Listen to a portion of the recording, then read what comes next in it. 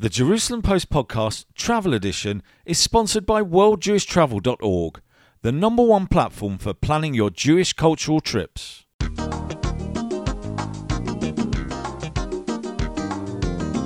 From the latest on Caribbean cruises to kosher safaris, pilgrimages to Jewish Eastern Europe, and award-winning wines and international cuisine in sun-drenched Tel Aviv.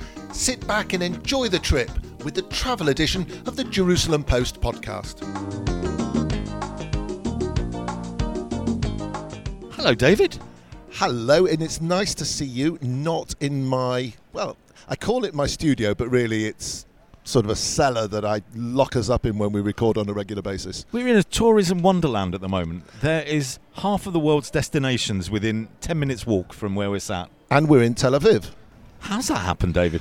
This is the IMTM, which stands for International Mediterranean Tourism Market. It is the biggest single gathering in Israel of tourism operators, whether they're travel agents, whether they are from the Israeli government, from foreign destinations. And it's a real attempt to raise awareness of places around the world with the Israeli public and also with Israeli companies who are promoting tourism.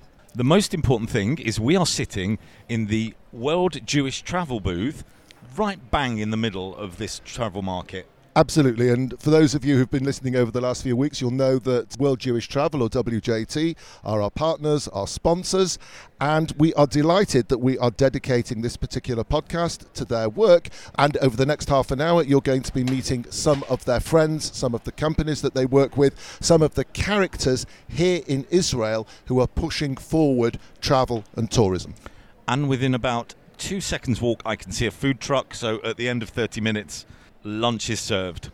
Why don't we introduce our first guest, who isn't a guest, is a friend and a partner of the podcast. Why don't we let him introduce himself? Hi, my name is Jack Gottlieb, and I'm the founder of World Jewish Travel. And I'm so happy that you guys are here, and I'm here to welcome you. We're really happy to be here, and we're very proud to be associated with you. We're also really happy that travel and tourism is happening, that there is a tourism fair in Israel is a big thing after 2 years of no tourism. But the important question is, what is World Jewish Travel? World Jewish Travel is a non-profit foundation that decided to construct a Jewish TripAdvisor to help people travel Jewishly all around the world. Just like TripAdvisor, you can come in and you can find guides and hotels and all kinds of things related to tourism, but it's more Jewish. And then today, what we're launching, it's going to be a little more Israeli. So this really is the launch. This is the first time you're going out there. Why did you decide we need, as you call it, a Jewish TripAdvisor? My mom is from Belarus and my father's from Ukraine, and two hot spots right now. Those are the two spots that you really couldn't visit today, but about 10 years ago, I took some roots trips to my mom's hometown and my father's hometown in Ukraine. It took me 6 to 12 months to plan it all out, and I said there's got to be an easy way. I wish there was a Jewish TripAdvisor, that would have, could help me. So when I came back, I started to work, on a digital platform to help people travel. We're going to interview 5 people who you think are great examples of the platform. Right. What is the link? How are these people, these examples of what World Jewish Travel is trying to do? What we decided to do is have items in our platform that tell a story. We're always trying to find the little story that tells the bigger story. And the tour guides and the hotels and the tour operators that you're going to find in my website, they're not the national chains. They're the local, authentic people that can help you discover, that story. And in our situation, it's the Jewish story outside of Israel, and inside of Israel, it's going to be the Israeli story.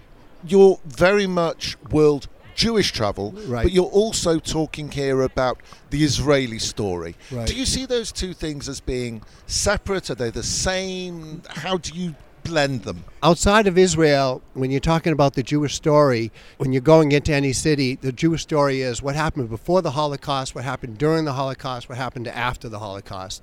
And it's really trying to find those iconic places, whether it's a hotel or sites or whatever, that tells the story. In Israel, it's much more complex because it's not just the Jewish story, it's the Christian story, it's the Muslim story.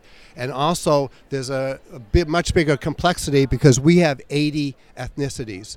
That really helps in terms of culinary. We have 80 different kinds of restaurants, and you can get absolutely the best kinds of restaurants. And you can find those restaurants on our website. And we'll discuss restaurants a bit later in the podcast. Because all you guys think about is food. I know you guys. Yeah, looking at my physique, it gives it away somewhat. Where can people find information about World Jewish Travel? Where can people find the guide? Just go on to worldjewishtravel.org. You type in a city, or if you can type in Israel, and all the cities that are in our platform, if it's within a city, all of the right kind of hotels, your boutique hotels like Norman. If it's you type in restaurants, you'll find ethnic restaurants, Jewish and non-Jewish sometimes. All you have to do is just go into worldjewishtravel.org, and you can find all those things that you're looking for if you want a local, authentic experience. Jack Gottlieb from World Jewish Travel, thank you very much indeed for being our sponsor, but more importantly for the vision that you have and what you're doing to help people travel Jewishly and get in touch with their culture and heritage. I'm so glad that you guys are here. Now let's eat. Ever wish there was a Jewish TripAdvisor? Visit worldjewishtravel.org for a one-stop shop to plan your Jewish cultural vacation at destinations around the world. Find local tours and guides, discover authentic restaurants and boutique hotels, all with a Jewish story to tell. Don't miss events with our unique cultural calendar, or simply absorb a city's Jewish story with our blogs and travel ebooks. Start your journey at worldjewishtravel.org. And as Jack was saying, it's now World Jewish Travel's launch or real big push on its Israel angle. And what better way for us to get involved with all of that than by talking about food? Oh, good. I'm starving. So in that case, I'm sure you will be delighted and proud to introduce our first guest, who was meant to be with us, but for reasons beyond our control, is joining us on the line. Gil Hovav is a very well-known television presenter and restaurant critic in Israel. And not only that, Gil has had the honour of teaching me once how to make hummus. Let's hear all about him. I'm Israeli. I born in Jerusalem, but live in Tel Aviv like everybody else. I've been working as a restaurant critic for the past 35 years. I've been doing television and radio and newspapers, and I published quite a few books, more than 10 cookbooks, 3 or 4 collections of short stories, and some more. But I guess I'm here today because of my interest in Israeli food. I've been lucky enough to not so much meet you, but go to a talk you were giving in England about your ancestor. You have a very famous ancestor. Do you want to tell the listener who that is? My great-grandfather is Eliezer Ben Yehuda, who sort of revived Hebrew almost single-handedly about, let's say, 140 years ago. Hebrew, as you may know, was, if not dead, dormant for 2,000 years. And now it's the mother tongue of whoever is Jewish and born in Israel. And this miracle happened because of him. And I'm very proud of him. You worked with World Jewish Travel on its first ebook, The Top 100 Ethnic Restaurants in Israel. But what does ethnic mean for you? Israel, let's say since the 80s, I would assume, is very innovative when it comes to food. Food in Israel is wonderful. Everybody's talking about Israeli food, about Eastern Mediterranean food, about the fact that it's so surprising. It's a mix of so many ethnicities. But I tend to like, or respect at least, the old style too. Because I think that in many cases, when tourists come to Israel, they look for the flashy restaurants, the new restaurants, and rightly so. These are the famous places. This is where everybody goes to. This is where you see people, etc. But if you pay attention to the little places that maybe were left behind a bit, and are frequented by Israelis, of course, every day, you find treasures and you find tradition and you find truth. So ethnic for me is something that kept its authentic jive, that still feels like the food that a grandmother cooked. And I love it. Top of the list, and only partly because I've actually been in a session and made hummus with you. So you taught me how to make good hummus. Mark, you're just a groupie here. He's going to think you're a stalker if you say this again. Gil, you're going to start to get worried that I'll send you the check later. I'm paying for this, but that's okay. but I made hummus under your tutelage in Birmingham.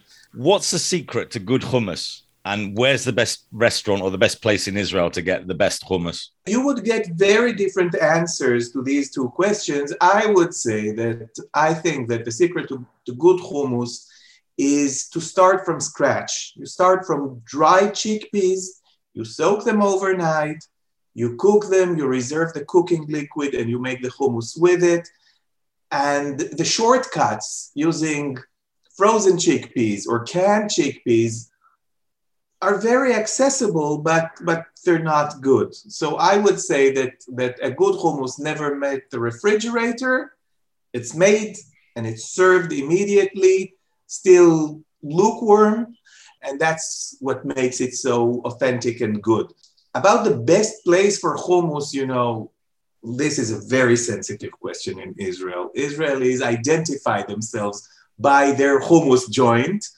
Again, as I said, I come from Jerusalem, although I live in Tel Aviv. Jerusalemites are sure that Tel Avivians have no right to even speak about hummus. Because what do they know? They sit in cafes, they don't do nothing all day long. It's not a city, Tel Aviv. No prophets in Tel Aviv. But having said that, I would stay loyal to Jerusalem. My favorite hummus joint is in Jerusalem. It's called Akramawi. It's an Arab place across the street from Damascus Gate. They serve amazing hummus. It's light green. It's very different. Usually hummus is beige, but hummus is ugly food. But their hummus is light green because they grind parsley into it and hot green peppers. It's really to die for. And like a good hummus place, they serve it only until they're done with the batch that they made. So you may come at even 11:30, and they will be already out of hummus, because for Arabs, hummus is breakfast food.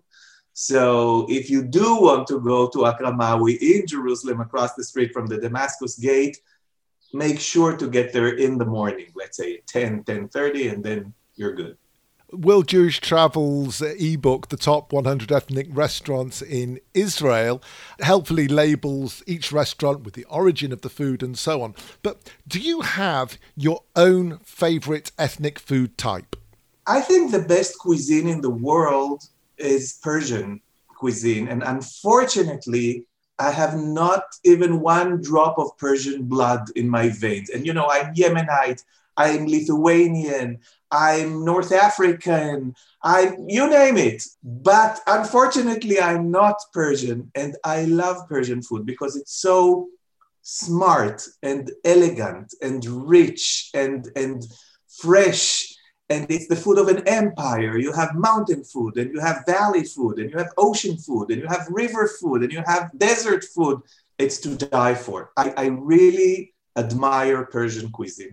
Possibly know the answer to this already, but if I gave you the choice of going out this evening and going to a family restaurant serving kubeh, or going to a Michelin-starred restaurant and going through the tasting menu, what would you choose? First of all, I do not do tasting menus. I really dislike it.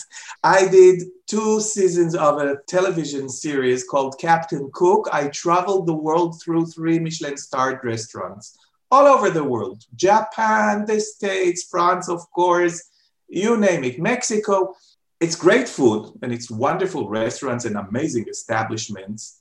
But when it comes to tasting menus, it's just too tiring. I'm an aging Yemenite person, I'm 60 years old. We don't have time for tasting menus. And being the blunt Israelis that we are, once I even grabbed the waiter by his collar and I told him, once more you get near my table, I'm going to show you what it is. So he respected it and withdrew from the table. I don't like, 11-course dinners. And anyway, I would have opted for the first option of a family restaurant. I love sophisticated food and I love good restaurants, and I go to good restaurants all the time as a restaurant critic and also because I love it. But when you come to the core of things, food is all about love.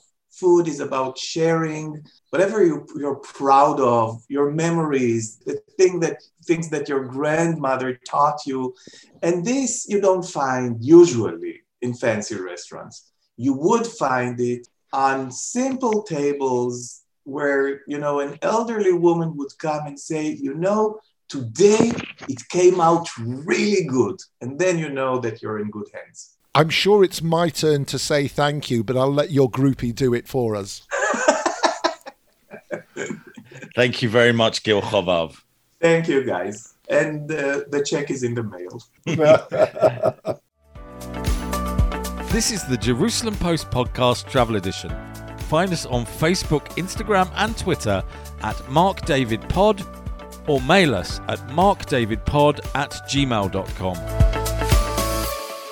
I'm delighted that our next guest represents one of my, if not my favourite city in all of Israel, and she is Pascal Oged-Poplawski. Tell us a little bit about who you are. First of all, I am very pleased to be here with you. I was born in France, as the name and the accent tell, and I first came to a kibbutz in the north of the country, in the north of Israel. I've been a chief guide working in Akko for more than 25 years now, which makes me a privileged witness to the excavations and the restoration of the historic sites of Old Acre. You've already called it Akko and you've called it Acre. What on earth do we call this town on the north coast, up above Haifa and just south of Nahariya? Well, most of the English-speaking tourists call it Acre. In Hebrew, we said Akko, of course. In Arabic, Aka. If you want the French version, Saint-Jean d'Acre. So, many names for the same city. And a nice legend, if you want to hear about it. They said that in the ancient times, even before Noah, people on the earth were really behaving badly. And God really wanted to punish them. So he had a flood, and it was raining, and the sea level was getting up, covering the earth. At one time, God looked down and saw that in our region, people were not so bad. So he decided to save them and decided to stop the water. How did he do? He said, Ad Ko, till here. And Ad Ko, with the time, became Akko. I am not sure it's historical right, but it's a nice legend. I like it. So put simply, why should people go to Akko? So many reasons. First of all, Akko is a World Heritage Site by the UNESCO, which is quite an important international recognition. And I think it's one of the rarest sites in the world to have been declared a World Heritage Site twice. First in 2001, thanks to the Crusaders and Turkish remains. And later on, thanks to the very nice Baha'i gardens we have in the city. So actually, it is really recommended to schedule at least one full day to visit Acre. You can wander around through the underground Crusader sites. You have a fortress, you have a tunnel, you have Turkish sites, you have a Turkish bathhouse, a hammam. Of course, one of the highlights of Acre would be its colorful marketplace, And then you can find authentic street food. You have best hummus in the country, the hummus of Acre, delicious falafel, and many variations of shawarma. Well, you have all kind of sweet delicacies also. And in the picturesque Alleston of Old Akko, you can discover all kind of art galleries and treat yourself with a nice souvenir from our city. Akko at its centre has a great old city. Are there more modern landmarks that people can go and see? most of the highlights of Acre would be in the old city. Not just historical sites. We have some nice museums, like an ethnographic museum into the walls, the Turkish walls. Very nice museum. We have a modern art museum. We have ancient synagogues. And of course, Acre, you have the seashore, which is really wonderful.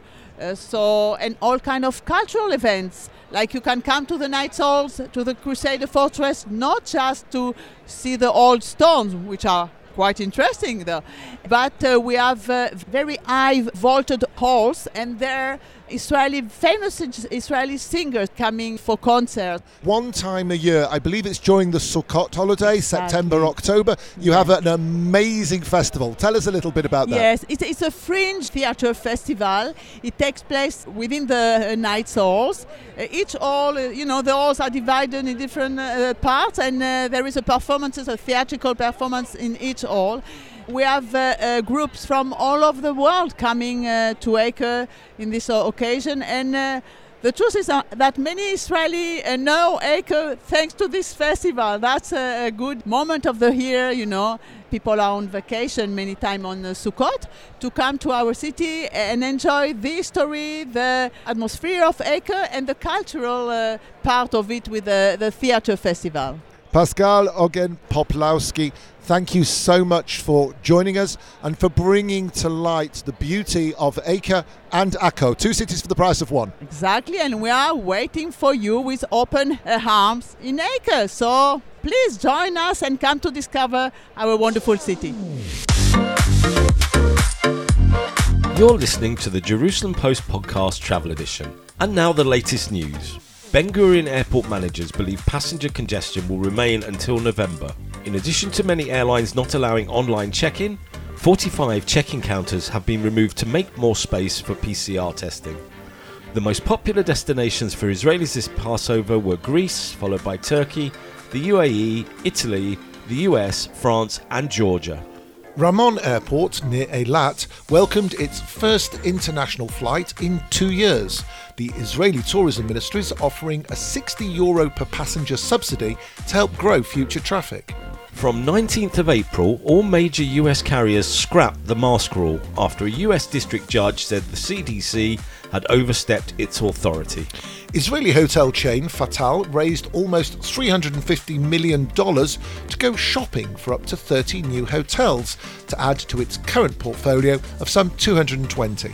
After a COVID delay, the Azerbaijan Tourism Board opened its new office in Tel Aviv. Tourism attaché Jamila Talebzadeh proclaimed, "From now on, we have a part of Azerbaijan in Tel Aviv. Feel free to come around." One of the main reasons you would go on a Jewish TripAdvisor is to find a good hotel. And World Jewish Travel tries to exemplify not the chain hotels, but the boutique hotels. And if you're thinking Tel Aviv and you're thinking boutique hotels, we probably have the guest for you. Would you like to introduce yourself? Absolutely. First of all, thank you for inviting me. My name is Yaron Lieberman. I'm the general manager of the Norman Tel Aviv, who will just celebrate my 10-year anniversary. Happy anniversary. Very exciting. I've been in the industry for almost 25 years. I studied hotel management in hotels in Switzerland, spent 12 years in America, North America, New York and Miami, working for one of the finest hotels in the industry. Some of them are the Breakers in Palm Beach, the Turnberry Isle, the Essex House, the Waldorf Astoria in New York, fine hotels. After 12 years, decided to move to Israel. I had the pleasure to work at the Sheraton Tel Aviv, at the Inbal Hotel in Jerusalem, and now I'm at the Norman, 10 years. So the big question is, who was Norman? Norman is the father of the owner, the current owner, Mr. Lurie, Jonathan Lurie. Norman was a great Zionist who lived in South Africa. In the early 50s, he decided to come to Israel and to open a hotel called the Dolphin House in Shavei Tzion, up in the north, which was a very, very luxury hotel back in those days. Sophia Loren stayed there, Paul Newman, they filmed the Exodus film. So a very well-known hotel and a true luxury hotel during those days. So that's Norman. And Jonathan Lurie, a great visionary, as his dad, decided to open the hotel 10 years ago. He bought 2 buildings in Rothschild Boulevard. At the time, they weren't that exciting, that whole area. As I said, the visionary saw that there are no enough luxury properties, true luxury hotel in Israel, and they decided to open the Norman. It's in one of these beautiful streets. I think there's quite a bit of Bauhaus architecture Nachmani around. Street. Absolutely. It's hard to find unless you know where you're going, but once you're there, it is a superb building. Tell us a little bit about its history and the themes within. Absolutely, and you're absolutely right. It became an iconic hotel in Israel. We always describe the Norman have the 5 pillars, which is the architectural. One building is a Bauhaus, the other building, the main building, is Art Deco, the interior design, which is about attention to detail, the art. All the art in the hotel is originally Israeli artists. It's also something very nice that Jonathan decided to support and promote the Israeli artist community. The culinary offering that we have, and the most important, which is the service, the untangible, the thing that you cannot go and buy. You need to find the right people, train them. That's what the Norman is all about. That's what makes it so different, so special. Tel Aviv has seen an enormous growth of boutique hotels. Every corner from Rothschild down to the beach, there is a hotel which says boutique hotel. What makes the Norman stand out as the number 1 boutique hotel, as recently voted, I believe? Yes, you're absolutely right. We're very privileged. And it's trained not only in Tel Aviv or in Israel, it's worldwide.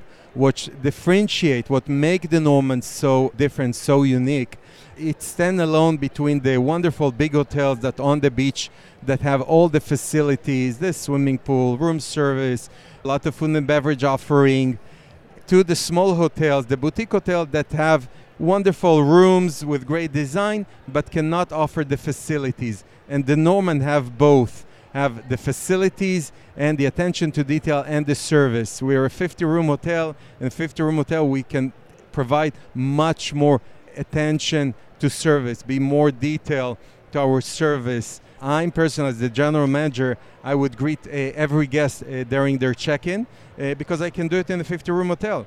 You go to 200, 300 hotel, it's a bit difficult. So I have the privilege to do that, and that's what makes the Norman so different. Again, it's attention to detail and it's the level of service that we provide to our guests. You mentioned a couple of times the cuisine of the Norman Hotel. It's also world-renowned. Can you tell us more about the cuisine offering? We have actually several culinary offering. On the ground floor, we have Elena, which Elena actually was a Norman wife. She passed away a few years ago, and we decided to recall the restaurant under her name. And the restaurant is Mediterranean on the Italian side. So our chef, 2 young chefs, Omer and Daniel, who grew up here in Israel, up in the north, brought the Israeli cuisine with touches from south of Italy. We have the library bar, which is a wonderful lounge that open all day long, that offer also dishes from Elena menu. And on the rooftop, we have our Japanese tapas restaurant, Dining, which at the moment is closed, but we're planning to reopen it close to the summer around June, July. Outside of food, you mentioned facilities. What else are guests going to find in the hotel? It's from unbelievable infinity rooftop pool, a heated pool that we're just opening as we speak, a wellness center that includes a treatment room, a gym, as I mentioned, dining, Japanese restaurant, room service 24-hour, the lounge, Elena restaurant that open all day long. These are the facilities, the parking underneath, beautiful garden, outdoor areas. It's a gorgeous hotel. One of the things that Yaron mentioned was that he is there to greet all guests personally at check-in. And what I have to say, and we're surrounded now by several thousand people, you are the most dapper of all, with the kerchief in the pocket, the beautiful pinstripe suit. So I can promise you that when you get to the Norman Hotel and meet the general manager, Yaron Lieberman, you're in for a treat. Thank you so much indeed for your time. Thank you so much, gentlemen, for inviting me. It's a great pleasure. Hi, this is David Harris from the Jerusalem Post podcast Travel Edition. Find us on Facebook, Instagram and Twitter at MarkDavidPod or mail us at markdavidpod@gmail.com. We're here at the IMTM, the biggest travel mart in Israel with guests from around the world. We are working with our sponsors, WJT, World Jewish Travel, and we are pleased to introduce our next guest, who is Arthur Koll. Tell us a little bit about who you are and your background. Good morning. I am a retired professional diplomat. I served the country as a diplomat for close to 35 years. My last overseas post was ambassador to Belgrade, and in Israel was Deputy Director General, actually head of public diplomacy as it is called now. Took early retirement and fulfilled my dream of many years and became a tour guide. I always wanted to do it, but my career as a diplomat didn't allow me. I didn't have the luxury of having the time to complete these very interesting studies. I love the country, I love the people, I love the culture. And this is something that brings everything together, being a tour guide, and that is what I'm doing now. So you had a career as a diplomat and then you became a tour guide. How do you make that journey? Because they're two very different fields. Very different fields, even though there is one thing in common, and that is representing or presenting the country at its best, whether as a diplomat or a tour guide to tourists who come to the country or Israelis who are traveling around. So there is something in common, but the journey is not a natural one. I studied geography before joining the Ministry of Foreign Affairs, and I had many friends who became tour guides and were excited and enthusiastic about what they are doing. I wanted to do it as well, and luckily after I retired I was able to do it. COVID crisis, of course, stopped travel and especially tourism from abroad for a long period of time. But I hope that now it's going to come back, and this is something that I'm looking forward to as a mission to present the country at its best. Where do you do your tour guiding, and who do you like to tour guide for? I like to guide both Israelis and foreigners who come to Israel. It is a very different tour when you take Israelis or tourists from overseas, but I like to take them to Jerusalem, to Tel Aviv, all the new, the historic and the vibrant city of Tel Aviv. There is something which links the two together, and that is the history, religion, culture, archaeology of Jerusalem and the spirituality that engulfs anyone who comes to Jerusalem, and the very different city of modern Israel, of Tel Aviv, the new city that became not only a hub in Israel, but international hub. In good times when we're away from COVID and so on, we get so many Christian visitors coming to Israel. Where do you take them, and to what extent do you take them to Jewish or Muslim sites, or do you just take them to the Christian sites? Naturally, Christian groups want to, that is their main objective of coming to Israel, to go in the footpaths of Jesus, of all the events in the New Testament and the Old Testament. But I think it would be right to present Christian pilgrims not only to the sites which are connected to the faith, but also to the Israeli society. I think it would be amiss if they don't meet the people, if they don't meet modern Israel as well. So it has to be, in my view, a combination, at least a taste of what Israel is all about today, of what makes Israel ticking. Because Israel is such a small country, it is no problem to do both. If you had to pick one site that was a favorite, where would it be? Well, my favorite would be Ein Kerem in Jerusalem. I live there, I love Ein Kerem, and it is so significant to Christianity. And for many, many years, pilgrims in previous centuries, when they came, by foot and by horse and by camel on pilgrimage to the Holy Land, there was something which was called the Pilgrim's Triangle, which was Jerusalem, Bethlehem, and Ein Kerem, the birthplace of John the Baptist. The very significant story of John the Baptist is manifested both in the geography, in the architecture, and in the very spirit of Ein Kerem. I love walking around Ein Kerem and seeing the many groups in normal times of pilgrims walking up the Church of Visitation, singing the Magnificat. Mark and I spend a lot of time together, so do our sons, and both of them spent the last year living in Ein Kerem. Wonderful. In one of the programs. They're probably making lots of noise and keeping you awake, and both of them fell in love with the village where you live. Arthur Cole, thank you so much indeed for your time. Thank you for inviting me, and all the best. You're listening to the Jerusalem Post podcast, Travel Edition. We're at IMTM, as you've already heard, so that explains any noise that you can hear in the background. There's one of the countries right now is wandering around with drums, trying to bring people to their particular stand.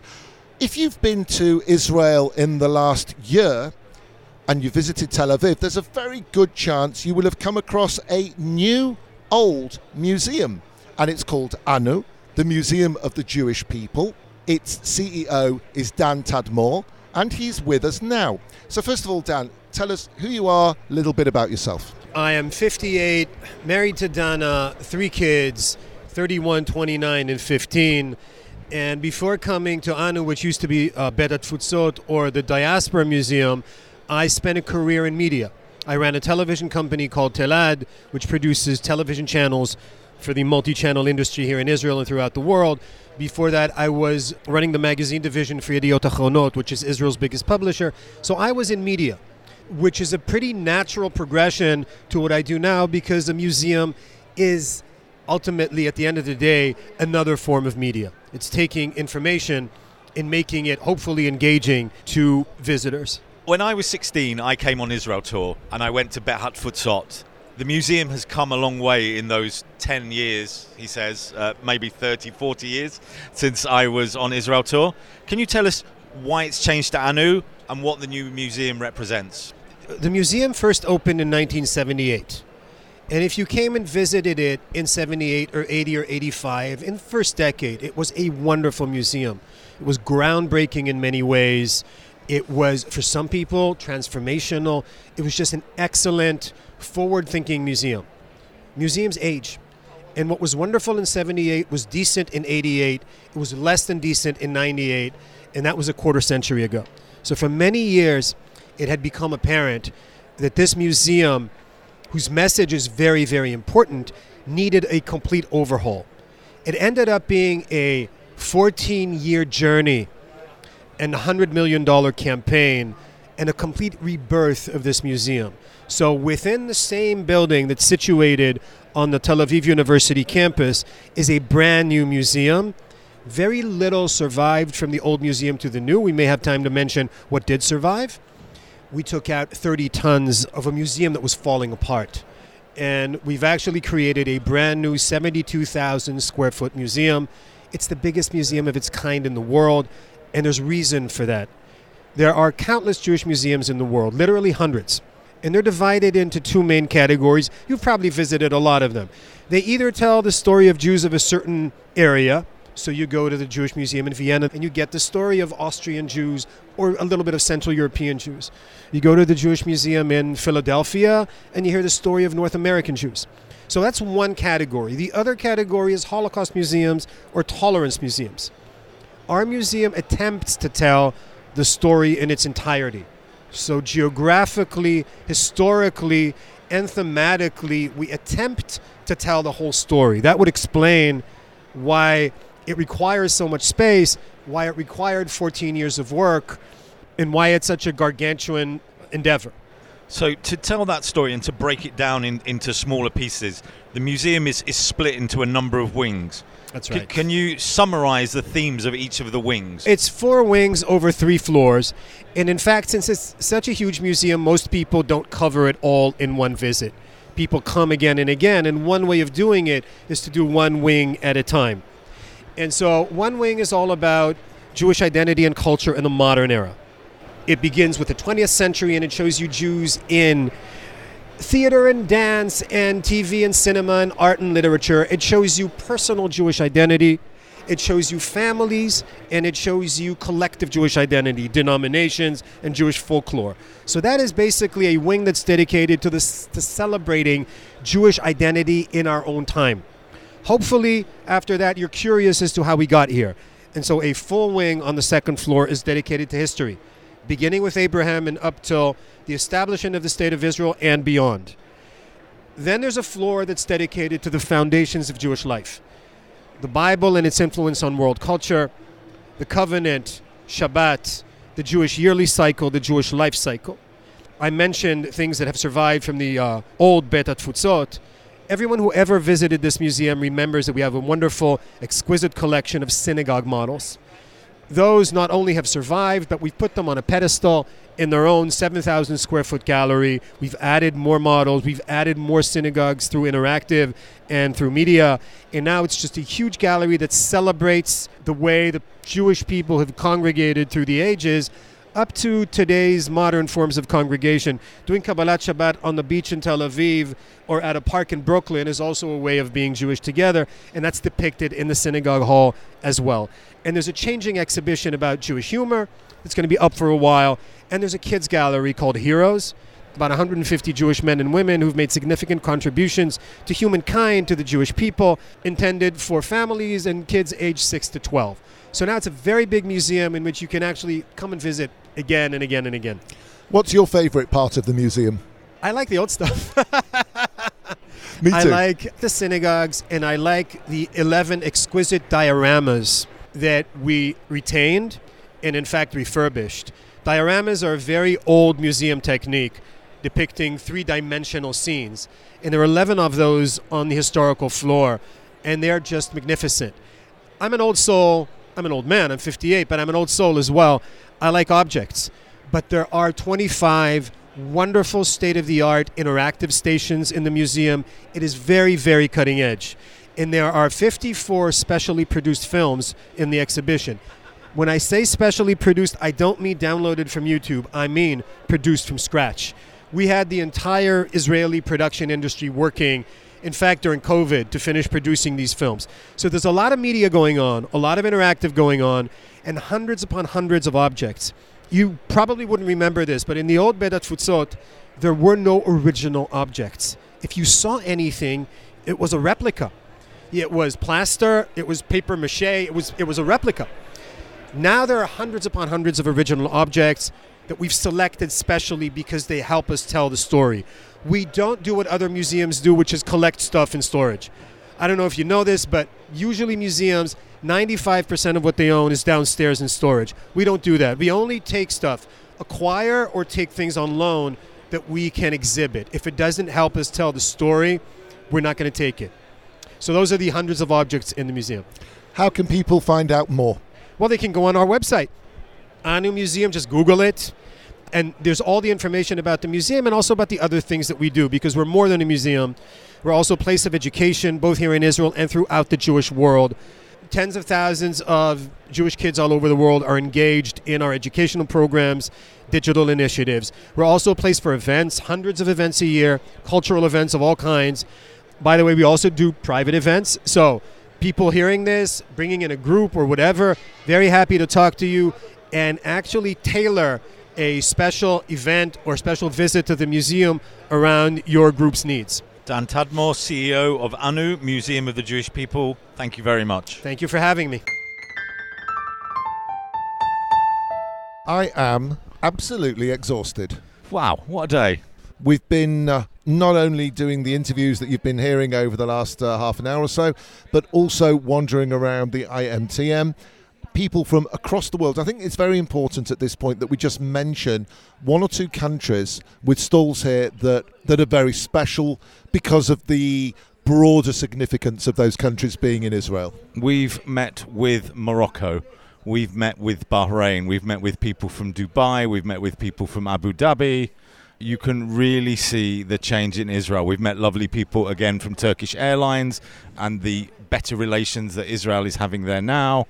It's a changed fair, I would say, from what would have been here 3 years ago. One of the things that I said to some of the people that Mark just mentioned is taking off our journalistic hat, our microphone hat, and just talking to them as Israelis, even though we're both originally from Britain, but as Israelis living here, just to say to them how much we appreciate not just the tourism relationship, but the fact that people from Morocco or Bahrain are sitting in Tel Aviv, having a conversation with us, going for a bite to eat in an Israeli restaurant, and now Israelis are doing the same in the other direction is incredible. And to think, because we're here talking with World Jewish Travel, what we're doing in 12 months' time, what Jewish stories are we going to be telling from places like Morocco and Bahrain and Dubai about how these are the go-to Jewish destinations?